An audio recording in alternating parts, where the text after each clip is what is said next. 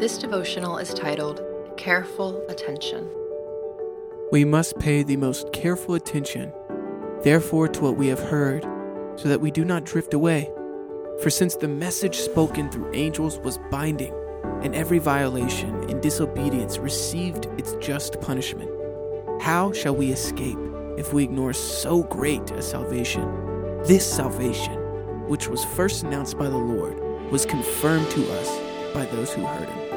Hebrews 2, 1-3. In our modern Western society, we cannot go very far without hearing a little about Christianity.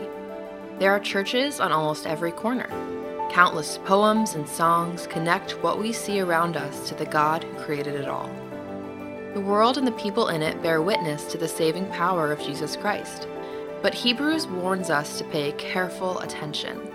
The gospel does not save us from discomfort or uncertainty. It does not save us from circumstances. Yet, much of our perspective tries to take the evidence we see around us for God and reshape it in our own image, so that we might control others and manipulate our settings. We drift away from the reality of God's goodness when we ignore the true measure and weight of God's salvation.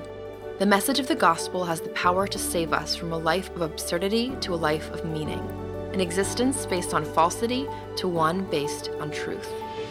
When we try to turn God into a genie granting us wishes, we ignore the great salvation he is offering us. We shackle ourselves via our untrue perspective, and we do so to our own detriment. God wants us to know him, to love him, to live in this world as best we can as servants to his cause, the cause of life and righteousness. The full measure of what life can be is only found through Jesus Christ. The true abundance of living is the gospel he extends. It is available to us if we will pay careful attention and reach out for it.